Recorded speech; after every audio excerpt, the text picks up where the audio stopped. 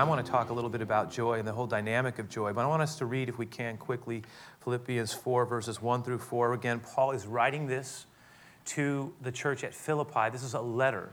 So the Philippians is a letter that was written by the Apostle Paul, as most of the epistles in the New Testament were. Those epistles, Philippians, Galatians, Ephesians, Colossians, Thessalonians, they're all actually connected to cities where Paul had planted churches. And they were known cities in that day, in Asia Minor and the vicinity of the Mediterranean. And we're going to look at that a little bit more in depth. But again, this letter is being written by Paul. He's actually in Rome at the time, and he is under house arrest. So he can't go and visit the churches that he's planted. He can't address the problems in a personal way. So he uses letters to do it. And these letters actually have become amazingly beneficial for us because God used these letters and they have become part of our New Testament scripture and canon, and they allow us to have a lot of life.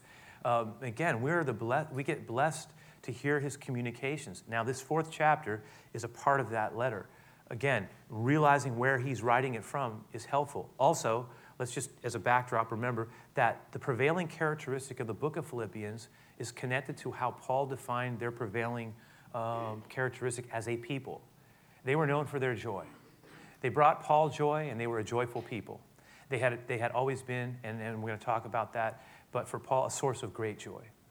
And so he's writing to this church that he considers to be an exemplary church, a people, a community of believers that he has had the ability to watch grow into a point of maturity, and it brings them tremendous joy and satisfaction.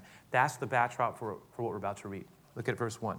It says, "Therefore, my dear brothers and sisters, please stay true to the Lord," and just hear the affection in his words. "I love you. I long to see you, dear friends, for you are my joy and the crown that I receive for my work." But all was not well in the church. Paul was concerned about an issue. There seems to have been a division that had arisen between two very prominent members of the church. Actually, two women leaders were given their names, Euodia and Syntyche. And evidently, they had such a severe disagreement that people were starting to take sides. This concerned Paul. He saw it as an issue that needed to be addressed. Look what it says here. It says, "Now I appeal to Euodia and Syntyche." He says, "Please, because you belong to the Lord, will you settle your disagreement?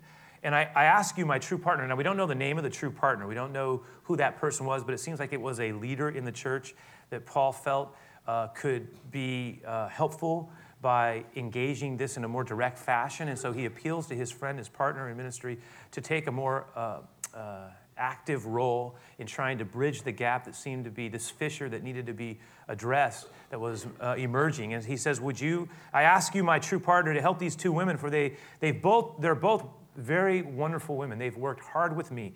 They've been a blessing to me. Paul's not taking a side, notice.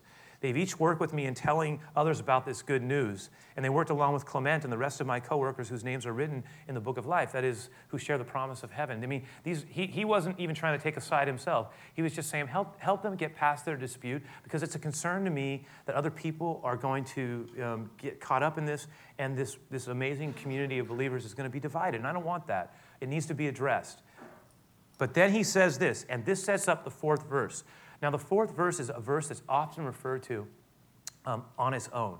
It's one of those verses that people can use, and I think it's helpful to do this. I mean, we talk about the importance of memorizing Scripture. Sometimes it's good to adopt a verse for a season.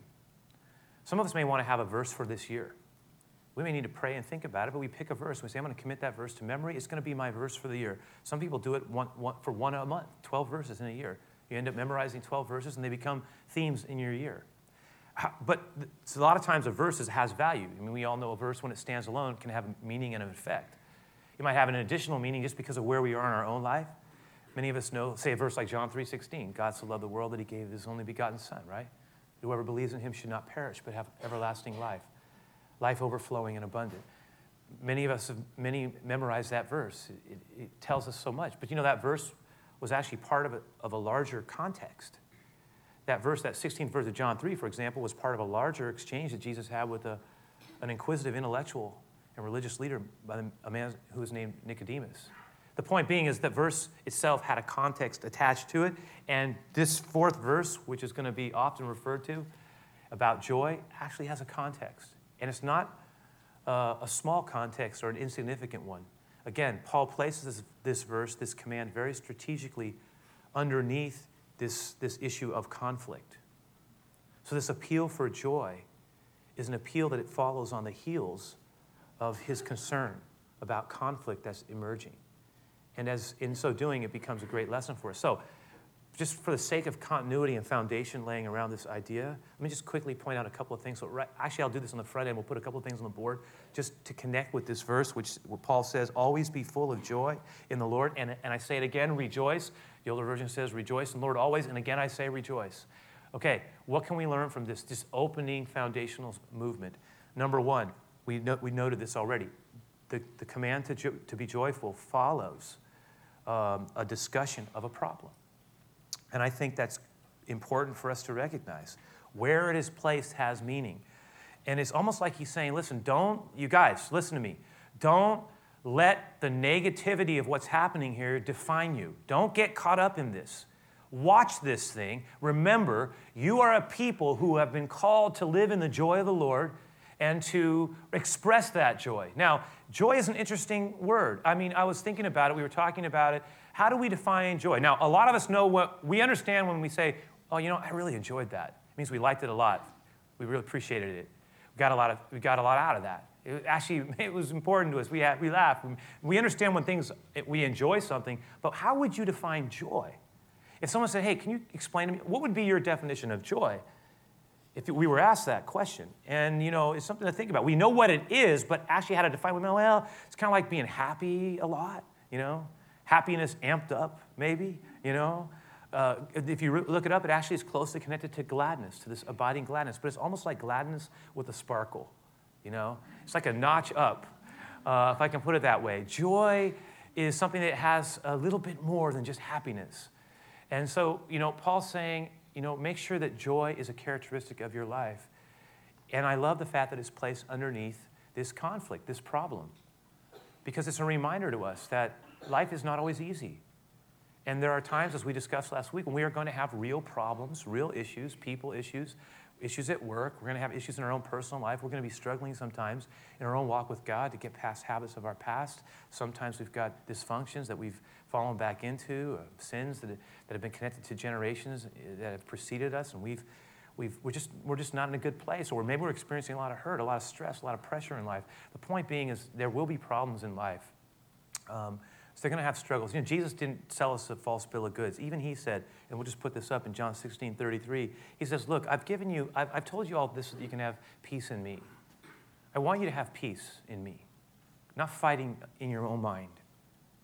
I want you to have the peace of God at work in your life. He says, but listen, here on earth, but that peace that I'm giving you, it's actually not a peace that is the peace that sort of is defined by exemption from trouble.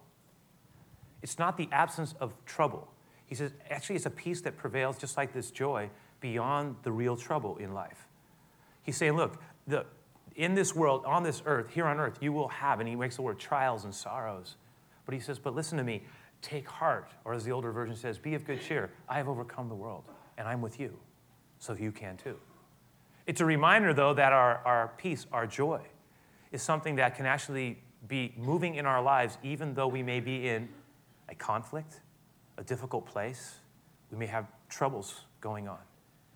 That this joy can still be there. We're going to talk about that. Secondly, it's worth noting that it's not just joy that Paul refers to. He says, but it's joy in the Lord, right?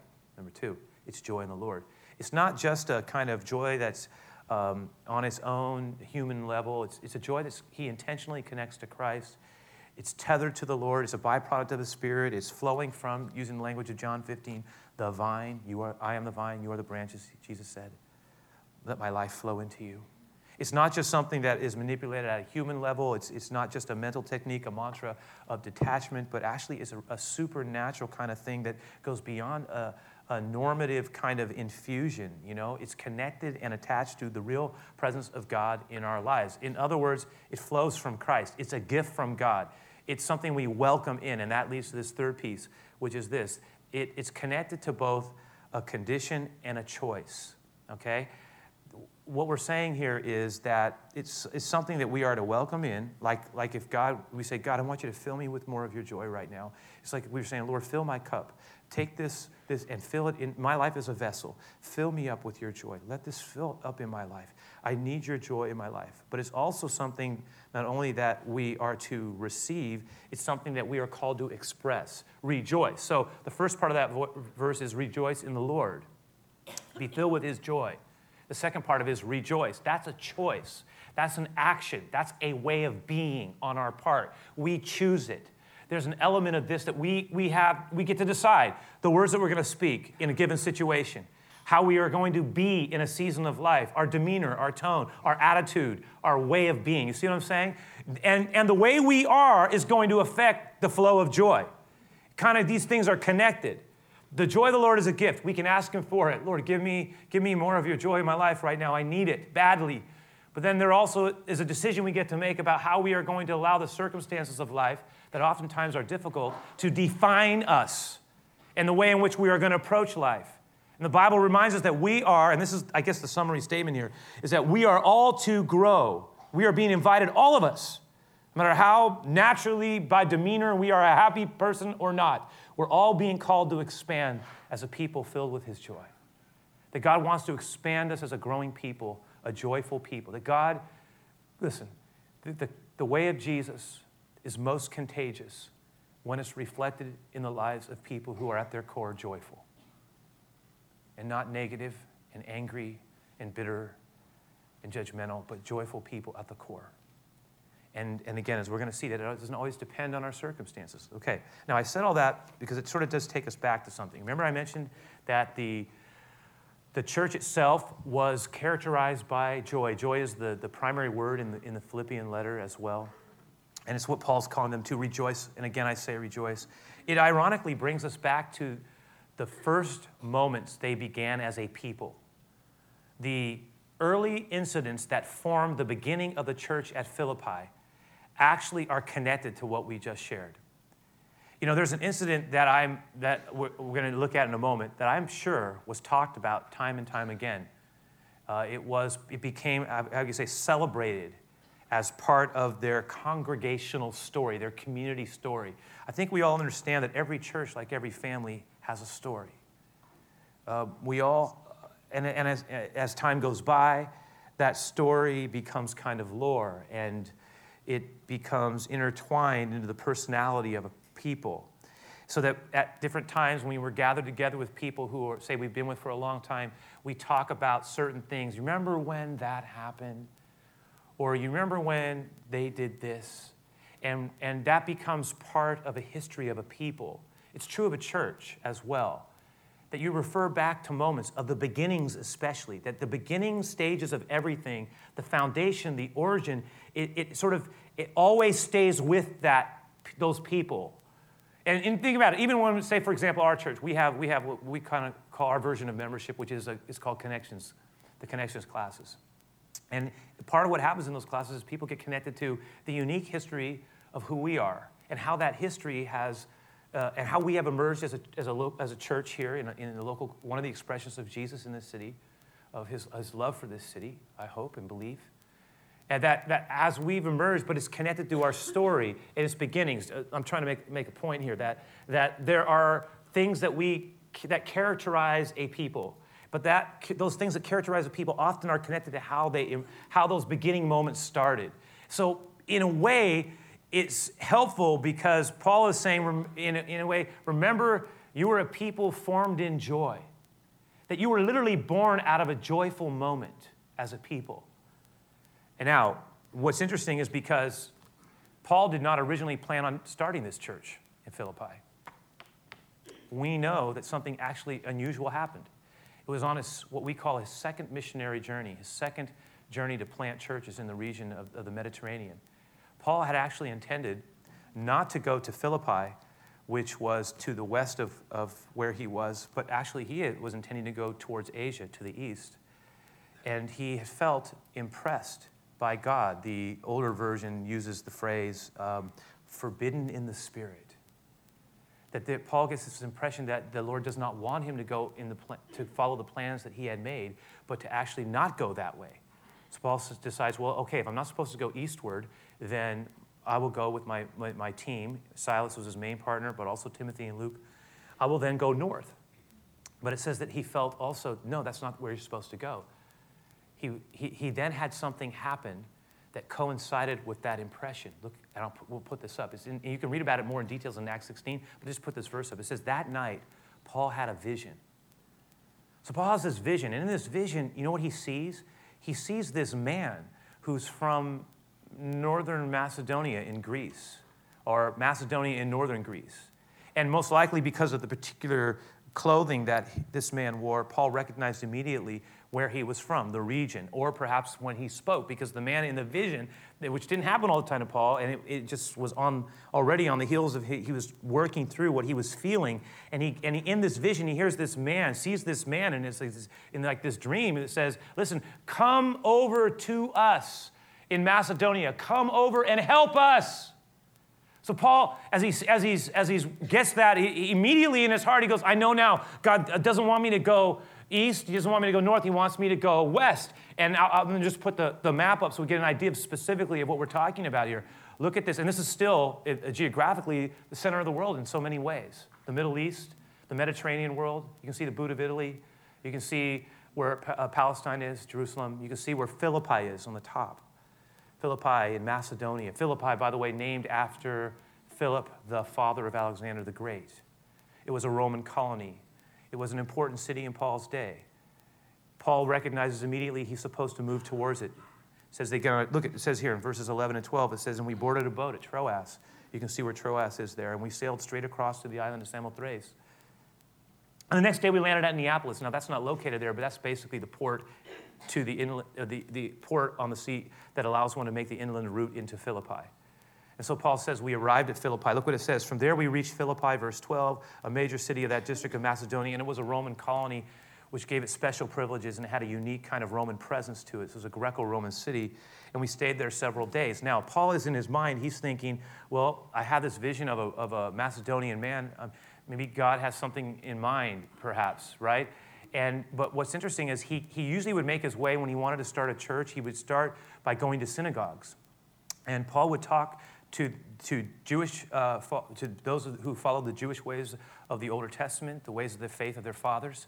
And then also there were what were called God-fearers or Gentile converts to the faith in the one true God of Israel. And in these synagogues, Paul would often talk, and he would talk about Messiah and the coming one, the promised one has come, and his name is Jesus. And he would talk about the fact that he had risen from the dead and he had given his life and that there was this opportunity to know God through his son. And Paul would talk about, again, remember, Paul had originally been a fierce opponent of this way of the Nazarene. But since his own personal exchange with the living Christ, he had become this just revolutionary pioneer. Okay, I say all that because, listen, Paul gets there and he's looking and he doesn't see a synagogue because evidently it took at least 10 believing male Jews to have a synagogue, and evidently there were not enough there. So there was no synagogue to go to. So Paul says, well, what would happen is often a small group would gather somewhere else in kind of a makeshift church or gathering, if we can think of it that way. And Paul had heard about, as was at times the practice, that there was a prayer gathering, which was the only service that he could find of believers that had gathered by one of the rivers that was on the outskirts of the city of Philippi. And Paul makes his way to that gathering. He hears about it, he goes there, and he begins to talk about in the process. But what he finds is there's not actually that many men, but there are a lot of women who have gathered there.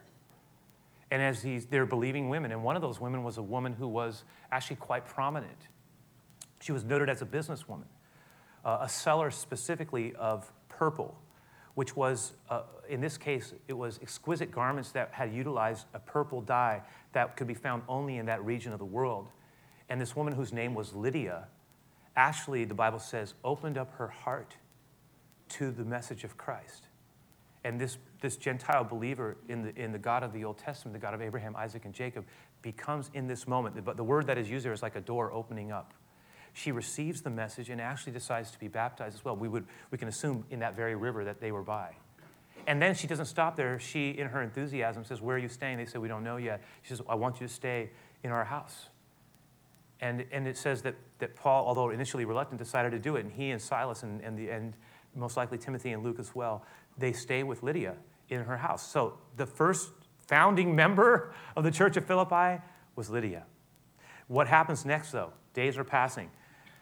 what are we doing here, God? How are you going to do this? Well, Paul's walking back and forth through the city to go to the place of prayer on a daily basis, but something happens. You can read it again. It's in Acts 16, worth following up. Well, we're told that something happens, that every day he walks past a certain street on the way that he has to go, there is this girl who just seems like out of her mind. The Bible says that she's demonized, that she's actually a fortune teller, a slave girl, and that people have been using her to make money, her owners. And every day Paul and Silas walk by, she yells out in wild rage, mocking them, and it just out loud, making a giant, and it's just so awkward. And again, they're strangers, and there's this confrontation going on, yelling at them. And it finally says that Paul, after a number of days having to deal with this back and forth, finally it says he was disturbed. The word is annoyed in his spirit, right? And in a moment of, I would assume, God impressed him to do so, he has a confrontation, not in a physical way. Although it had physical ramifications, it was a spiritual confrontation. And Paul, in the name of Christ, calls forth the freedom of this girl. And her mind that has been oppressed and used is immediately, she's freed. And she's a different person. Her owners are livid. They've been making a lot of money on her as a fortune teller. The Bible says that when they realize what is happening, they get so upset as they realize there's no longer any money that's going to be flowing here, that they all, in a mob-like fashion, it says, leaped upon them, and they grabbed them and started dragging them. Look, that's where we pick up right here in the handout. Look at verse 22, all right? It says, a mob quickly formed against Paul and Silas, and the city officials ordered them stripped and beaten with wooden rods. And they were severely beaten, and then they were thrown into prison, and the jailer was ordered to make sure that they didn't escape. And so the jailer put them into the inner dungeon and clamped their feet in stocks. Again, after we read this and we go, oh yeah, they kind of got taken in and thrown in prison. I mean, think about what actually happened for a moment. As soon as this power encounter occurs, as soon as this mob comes after these outsiders, we're told that they are just dragged to the authorities, thrown into not just the prison, but into the inner dungeon of the prison. That would have been the dampest. It would have been damp. It would have been dark. It would have been rat-infested. It would have been filled with the stench of rotting food, urine, and feces. We know that there were no airflow in those places. The only air that would come in, there were no windows. The only air that came in was when the door was opened. I mean, it was bad. But that wasn't just it. We know that they were, on top of that, they were in absolute agony. Because we're told in that, verse 22 there, that they were literally stripped down, at least on their backs, and they were beaten with wooden sticks. I mean, just smacked down, bloodied and bruised. And then if that wasn't it, we're also told that they're not only were they thrown in there with their backs bloodied and bruised, and they're beaten up, and this place is awful. But then we're told that they were placed in stocks, which means that there was a wooden clamp. And usually the clamp was placed in a way that would cause you pain. And it clamped over your feet, just with a hole large enough to cover your ankles. And you were locked in there. And so we're told that their feet were locked in stocks. And then it was clamped down and locked up. And so here they are. They're in absolute pain. They're in absolute anguish. They have no freedom of mobility. It's dark. It stinks. They're bleeding. They're looking at one another. This is bad. This is very bad. It's not good. I mean, I would have been crying, just to be honest with you. But this is awful. And as they're there, the Bible says that it was around midnight. I don't know how it happened, but somewhere around midnight. I don't know who started it. It says midnight hour. They started singing. They started singing praise to God in the midnight hour. And look what it says. It says that when they started singing, it says something happened. It says that the other prisoners were listening. And I can only imagine it, that all of a sudden through the whole prison, you just hear these two voices in the inner dungeon echoing through. And out of the pain, they start to sing their praise to God, the psalms that they had known so well, the psalms that often talked about the suffering and the affliction of my enemies. And they started singing to God in the midnight hour. And it says the other prisoners were listening. And I'm going to tell you something. people listen to our lives, especially when things are not going well. People who know us, people who are aware of our situations. In those painful, hurtful, miserable times, may we sing the songs we were meant to sing for God. And may others be struck by the song that is in our heart when it makes absolutely no sense to be singing in the inner dungeon with our legs confined and our backs beaten and bloodied and bruised and everything in us as our body is. There's something there. And by the way, this is what happens. It says here that then, verse 26, suddenly, in the midst of this moment, there was a massive earthquake. We live in a region where we understand earthquakes. And it says the prison was shaken to the foundations. Look at this. And all the doors immediately flew open and the chains of every prisoner fell off. So there was an immediate, things broke. Things started crumbling. And it looked like they were all escaping, but evidently it didn't happen quite that way. There was enough rubble or people were enough terrorized, nobody really moved. And by the time the jailer gets there, he's thinking they've already left, but nobody had. Look what it says was going to happen. Suddenly after this earthquake occurs, it says the jailer woke up to see that the prison doors were wide open. And he assumes that all the prisoners had escaped, and so he drew his sword to kill himself. He was a dead man anyway. For Rome, no excuse would have been sufficient, and they understood the code of honor was, you lose the prisoner, you're a dead man anyway. So he was going to, and as one author called it, it was a brutal kind of heroism that marked that age. He was going to take his own life. I failed, I'm done, I'm finished, and he was about to kill himself, as a Roman would have in that day. And Paul says, don't do that, stop. Look what the verse here. It says, he says to him, stop, don't kill yourself. He shouts at him, we're all here. And the jailer called for the lights. He ran down the dungeon. He fell down trembling before Paul and Silas. And then he brought them out and he asked them, sirs, clearly something's going on here that I don't understand. What do I have to do? I've been hearing you talk. What do I have to do to be saved? And then they replied, believe in the Lord Jesus and you will be saved along with everyone in your household. And they shared the word of the Lord with him and with all who lived in his household. Even at that hour of the night, the jailer cared for them. He washed their wounds. Then he and everyone in their household, they were also immediately baptized to identify with Jesus. It says, and he brought them into his house, and he set a meal before them, and he and his entire household did what? Rejoiced. There it is again. The founding story again. They all rejoiced because they, why? Had all believed in God. You know what Paul is saying? Think about this. This becomes, with Lydia, the first family in the church. Think about it. And then it grows. And now what are we being told? They were a people of joy. They were birthed in joy. What was the joy? That church in so many ways was birthed out of a song. They were birthed in joy. And so we see Paul here in Philippians 4:4. He's basically saying, look, rejoice in the Lord, be full of the joy of the Lord. And again, I say to you, rejoice. What is he basically saying? He's basically saying, remember what you are as a people were born to do. Rejoice. Don't forget what's most important. Rejoice. Don't get bogged down in taking sides. Rejoice. Don't get frustrated and start attacking one another. No, I tell you, rejoice in the Lord always. And again, I say rejoice. This is who you were made to be. You know what's ironic? That the guy who is in Paul, as he's writing this, is where? He's locked. He is basically chained to a Roman guard. He's under house arrest. He is confined. He does not have freedom. The one who has no freedom, or limited freedom, is writing to the people who are relatively carefree in their liberty. And he's telling that the one who has no freedom is telling the other ones to rejoice, who have all the freedom. Now, what is that? It reminds us of a couple of things. And these are the things I want us to leave with just really quickly. Just note them. I want to suggest, number one, that the joy we're talking about here, and again, I'm just kind of move through this. The joy that we're talking about is not the everything is going my way kind of joy. I like that joy.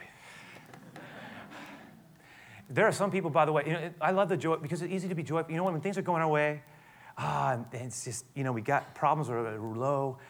People are showing up for us. We don't have a lot of tension in our life. Things are just going well. We feel good. The sun is shining. It's great to be alive. That's great. I love that. And do you know that some people, even when things are going well, they can't have joy? That I've met people that are so locked up in ambition or fear or guilt that even when things are going relatively well, joy is hard to find. Always have something. But I'll tell you, for most of us, when things are going well, Yes, I can be joyful. You know what joy is harder to find? It's the joy when I'm locked up in prison with my back bloody and beaten down, when everything in me is just so hurting and upset and things look bad and it stinks in here. And I don't understand why God let me be in this place when all I was trying to do was what he told me to do, or at least what I thought I was supposed to do. And you know what? This is a mess and I'm hurting and this is awful and it stinks and it's dark. That joy is harder to find. A lot of times we just want to feel miserable. And I'm struck by that. I think the singing in prison kind of joy is the joy we're talking about. Why? Number 2, because the joy we're talking about requires that we do not feel sorry for ourselves and allow our pain and offense and disappointment and the inevitable hurt of life to define us. It's so easy to yield to that kind of negativity, to discouragement, even to unbelief. It's easy to want to blame or allow bitterness to set in. It's easy to want to just give in, give up, give way to feelings that are unworthy of our Lord. Really, they are. He has been faithful. He is there. And it's easy to just say, if I forget it, I check out, I pull the plug, I'm numb, I don't care anymore. That attitude won't go anywhere. It's what God wants to break us out of. He wants us to respond with a song. And you know why? Because the joy we're talking about, number 3, focuses on and flows from Christ. That's the joy we're talking about. You know, a lot of times we say, well, what's the difference between happiness and joy? And I don't know if this is exactly accurate. It's just a way for me to kind of describe it. We often say happiness depends on what happens. But joy is a gift from God that can sometimes show up in its most profound way when it looks like it's the last thing that should be happening. It's not based on what's happening. It's based on what's happening inside of me. Because God is showing up, and I've welcomed him in. Lord, you come here. I need you. In fact, Lord, I'm going to start, and this is the last one.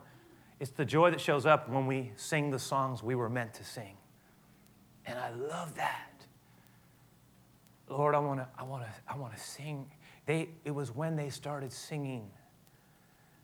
And now, there is a natural power, by the way, in song.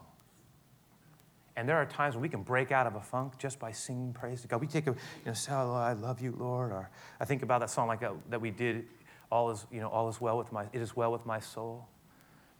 Which we did a different version of it completely. But I'll tell you this, it was written by a man who had just lost his entire family. It is well with my soul. It is well with my soul. I mean, powerful. Didn't understand it. Didn't make sense. Broken, bloodied, and bruised, if you will.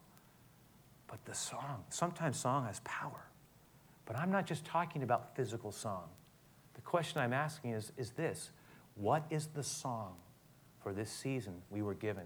I'm talking about attitude, life approach. I'm talking about the way we conduct ourselves. The song we sing that people hear. The song of our life. The testimony of who we are, our attitude, our chosen response, the words that reflect it. These are the things. What is our life song? What is to be our song? The question is often asked, hey, when those guys were in jail, when Paul was there with Barnabas, did they sing because they wanted to get free? Or did they sing because they were free? That's a great question. I think they sang because they were free. And every now and then when we start singing the song we were meant to sing, you know what happens? Guess what happens? Every now and then, not always, but once in a while, God sends an earthquake. And it all breaks. It all breaks. But it happened because someone was singing in a midnight hour the praise to God that had no logic behind it except that my love for you is not dependent on you providing for me or explaining yourself to me. My commitment, my love to you, my loyalty to you is going to hold true even when everything in me wants to cry and is hurting and is in pain and is in disappointment and is confined. I sing to you because I am free. And in that freedom of singing that song, we increase the freedom in our lives. There's a powerful principle here. What is the song that God wants us to sing in the season of our life? What is it? Do we feel trapped? Are we suffering? Have we asked him to fill us with his joy? Can we find him in the fellowship? Yes, even sometimes of our suffering. Every season, listen, loved ones, has a song to sing, a unique joy to be found like nothing else in God.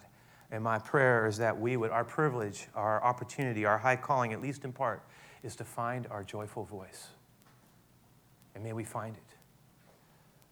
May we find it. And even the song that we close with is going to remind us that he is the one who sets free. And in fact, there's that phrase in that song, just real quickly, because we're going to close up here. But he says, every tree and every stone, every rushing wind that moans, they sing your praise. My God, they sing your praise. Every star and every open sky tell of your glory divine. They shout your praise. They shout your praise. You've stolen my heart. Yes, you have. You've stolen my heart. Yes, you have. Here's the key words. You've wiped away the stains. You've broke away the chains. Yes, you have. With your love, you set me free. 3 nails gave me liberty. This is a great, everything about it is singing the songs we are meant to sing and living in the liberty of Christ. May his joy fill us. Let me pray, and we'll have our time of giving. We'll close out with the final song. Lord, want to just thank you for the privilege of being able to come and to listen for your words. Your words are life to us. And I just pray that you would break us out of things, Lord. A lot of times we find ourselves locked up. It doesn't look good. It feels awful. It feels awful. Help us when things are going great not to forget you. That can happen too. In these joyful places. We don't need you like we used to need you, so we forget you. But Lord, help us to remember you in the good. But when the things are hard, in the difficult place, Lord, in the place when our back is bleeding, as it were, Lord, and it is hard. It is hard. May our faith prevail. But even more than that, may we start to sing a song of praise and devotion to you. And may our life be that song as well. May our life sing of one who's been touched by the living Jesus. So I pray for your blessing over all who are here. Fill us with your joy. And also, Lord, over our closing song, which is our exclamation point, and over our time of giving, with which we honor you together as a people. We ask this in Jesus' name. Amen, God. Amen.